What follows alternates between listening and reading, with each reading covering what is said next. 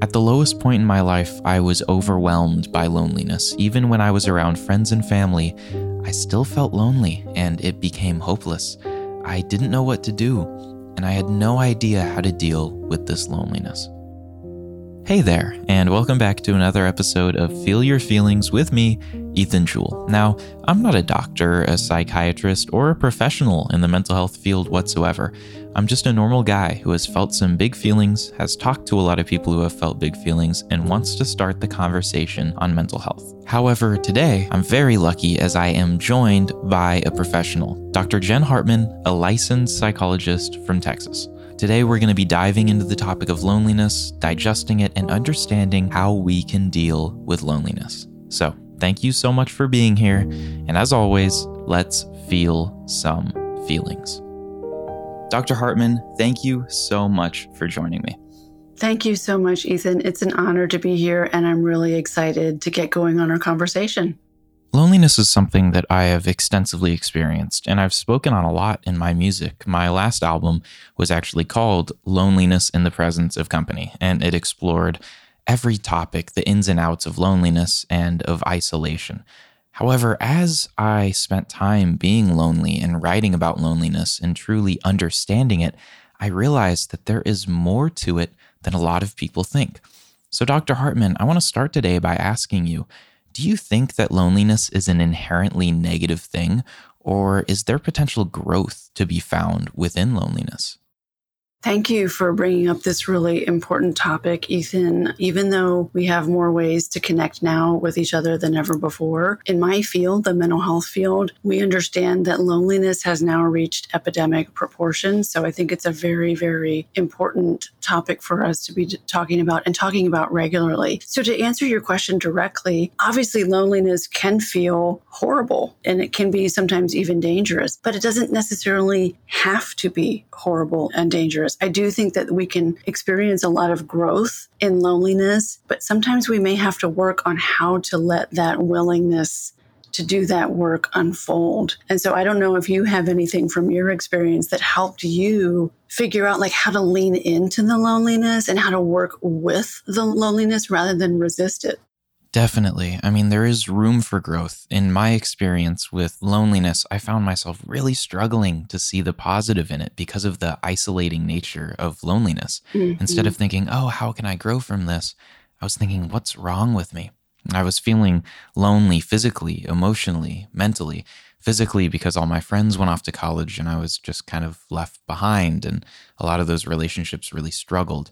And emotionally, because I was struggling with depression. Mm-hmm. I think depression and a lot of mental illnesses really isolate you and convince you that you deserve to be alone and that you're better off alone. And unfortunately, these lies that our brain tells us encourages us to lean into the loneliness instead of trying to seek growth. Another thing I found is as I was struggling with this loneliness, I saw on social media the best of other people's lives.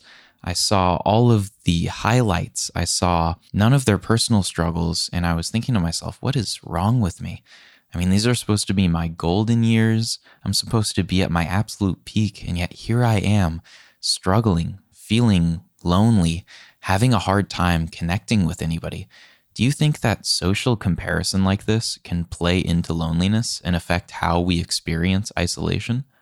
Oh, of course. Oh, of course. Absolutely. And I believe that there's some research out there that can support what I'm about to say. But you mentioned scrolling. And so, we just kind of get into that mode where we're scrolling. And when we're really depressed or we're really anxious and we're kind of hiding away or withdrawing, whatever might be going on, we tend to engage less with social media. We're just scrolling and we're not engaging as much with posts. And so that can be a risk factor. But then the other thing that can be problematic is, I don't know about you, but I don't post my own panic attacks or crying fits, or, I'm snotty or things like that are going on. We post our best moments, right? We post our most interesting moments. We try to post really interesting moments or things that we think other people are going to be interested in. So not many of us are kind of posting day to day about depression or again, like panic attacks or things like that. And so that can unfortunately reinforce the notion that we're the only ones, like you said.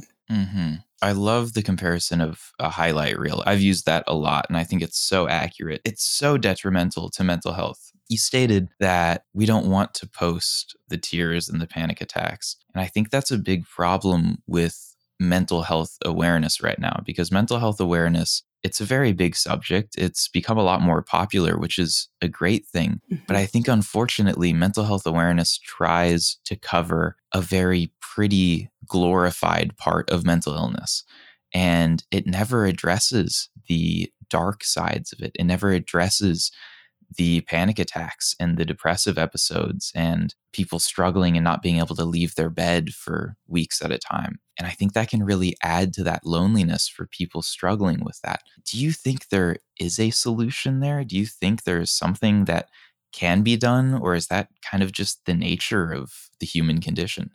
As we talked about in our last episode, I do think that there are many good things that come out of social media. I'm not sure, quite honestly, Ethan, what the answer is to this negative downside of social media and the social comparison piece and how we're getting everybody's highlight reels. I think that's an excellent way to think of it, but we're not really seeing the real dark aspects of people struggling with mental illness. And I think that is very, very real. And anyone who's struggled with mental illness is going to resonate with that a lot. And it's like you said, it's just not broadcast a lot out there. I don't know that I have any big solution ideas to offer. I will say just a small recommendation for any of us individually who are struggling with mental health challenges is, if you're going to be on social media, try to engage. And I know this may be hard. So there's that doom scrolling piece. And I think that phrase is really apt sometimes, where it just kind of reinforces or can reinforce our sense of doom and gloom about ourselves or life in general or things like that. The research is kind of interesting on social media. The negative effects are not as potentially damaging if we're actually engaging and we're liking and we're commenting and we're having some conversations with other people about what we're seeing in our feeds. So again, just a small piece of advice to help soften some of those potential negative effects of social media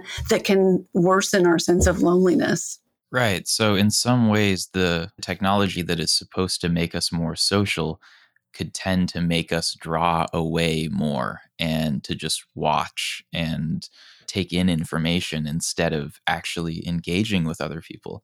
Part of me wonders if that sprouts from the isolating nature of mental illness, which I've definitely experienced in my time fighting depression, how isolating it can feel. And I can't speak for other mental illnesses, but I know within my own experience, one of the hardest things was how badly I wanted to isolate myself. And that became one of my hardest battles. Even to this day, I find myself trying to rekindle relationships and friendships that I lost due to my battle. What is it that makes us want to isolate ourselves whenever we are struggling with mental illness? I think the easiest answer is we feel crappy. I mean, it feels bad. And so let's just take depression, for example. Depression is actually an illness that does not just happen in our mind. There definitely are changes in the brain, but there are changes in several other bodily systems. So it's really impacting our system as a whole. And so when we talk about feeling bad, like when we're depressed, we're really feeling bad. It's affecting us body-wide.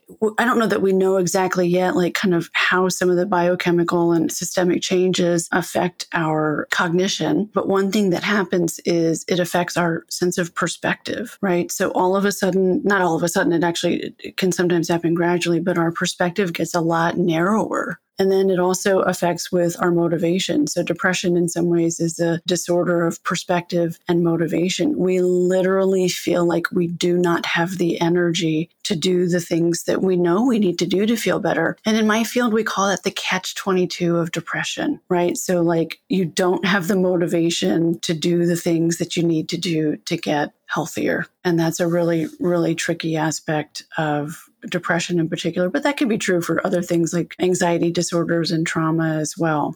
I feel like in some ways that lack of motivation and the lack of ability to engage in seemingly very simple activities, simple actions to care for yourself, I feel like, and in my own personal experience, I think it brings on a lot of shame. I think it brings on guilt, almost like, what's wrong with me? I am doing so much worse than these other people. And I wonder if shame has any part in the isolating nature of mental illness. Oh, absolutely. Shame absolutely wants us to isolate. It wants us to stay behind, thick curtains and veils and all kinds of things. And again, depression affects how we think about ourselves. So it can take a perfectly lovely, highly accomplished, intelligent individual and really get them questioning their worth as a human being on this earth. Some of that is about shame. So the difference between guilt and shame is guilt is I've done something bad, and shame is I am bad, right? Like there is something bad about me. There is something inherently flawed about me. I agree with you. I think shame can be a reinforcing factor for depression, and then can also contribute to withdrawal and avoidance and kind of help us along, unfortunately, in feeling lonely. The tricky thing about shame, it's kind of a catch-22 situation with shame as well as depression, is we have to somehow figure out how to find safe, accessible ways to be vulnerable in order to work through our shame. Because the entire concept of shame is that it's shameful, that you don't want to share it with anybody. And that's an incredibly difficult road to walk. That's a hard path to go down, of being able to allow that shame to be seen. I'm obviously very biased about this, but I think that is one area where therapy can be really beneficial. And that is to help create a safe, sacred place where you can air out some of this stuff. And it's not going to go anywhere else, right? It's just going to stay in the room. And hopefully, you found someone who's a good match to work with you and can help you hold this, right? And help you maybe even engage with some of these things that you feel ashamed about in some different ways. So again, I own my bias as a mental health professional, but I think that's something that might be a little easier to find in a therapy relationship, because that's what we're there to do, right? And it's maybe not as easy to find that in some of the other kinds of relationships we have in our lives. Right, because with family and friends, other personal biases can come into the conversation, and it can affect how they view you. It can affect how they view your problems. And I very often get DMs from people where they are telling me, oh, I'm trying to reach out. I'm trying to reach out to friends. I'm trying to reach out to family, but they just don't understand. They don't get it. They are trying to add their own opinions in, and it is getting me down, and I don't know what to do, and I'm lost, and I need help. And what I always say is I always respond and I say, you should try therapy. Of course, it's not fully accessible for everybody. Therapy can be expensive, but as you stated in our last episode, there are resources out there. There are apps, there is affordable online therapy, and there are different routes that we can go to create this safe space, to accept our loneliness, to accept our shame, and hopefully to be able to work through it. Yes, absolutely. I want to add another concept in here, and it's with regard to self-compassion, which we talked a lot about in our last episode. One aspect of self-compassion is common humanity. And so this is the idea that no matter what we are struggling with, in a world of 8 billion people, someone else is struggling with something very similar. In fact, probably a lot of somebody else's are struggling with something very similar. And so it's a practice. It takes a while to get to the point where you can do this, but the ability to realize when I'm suffering, I'm actually never alone in that suffering. I'm a human being. Part of being human means we're going to suffer. And so undoubtedly, someone else is struggling with something similar. So even when I'm in the deepest depths of my depression, or even when I'm feeling alone, I'm not alone in those feelings. For me, I find that really compelling and really powerful. Even when I'm feeling lonely, I'm not alone in that feeling. There are other people struggling with something very, very similar. Absolutely. God, I say that all the time. I'm pretty sure I've said almost that exact same thing before. That is just great. And that sounds like a great place to wrap up this topic.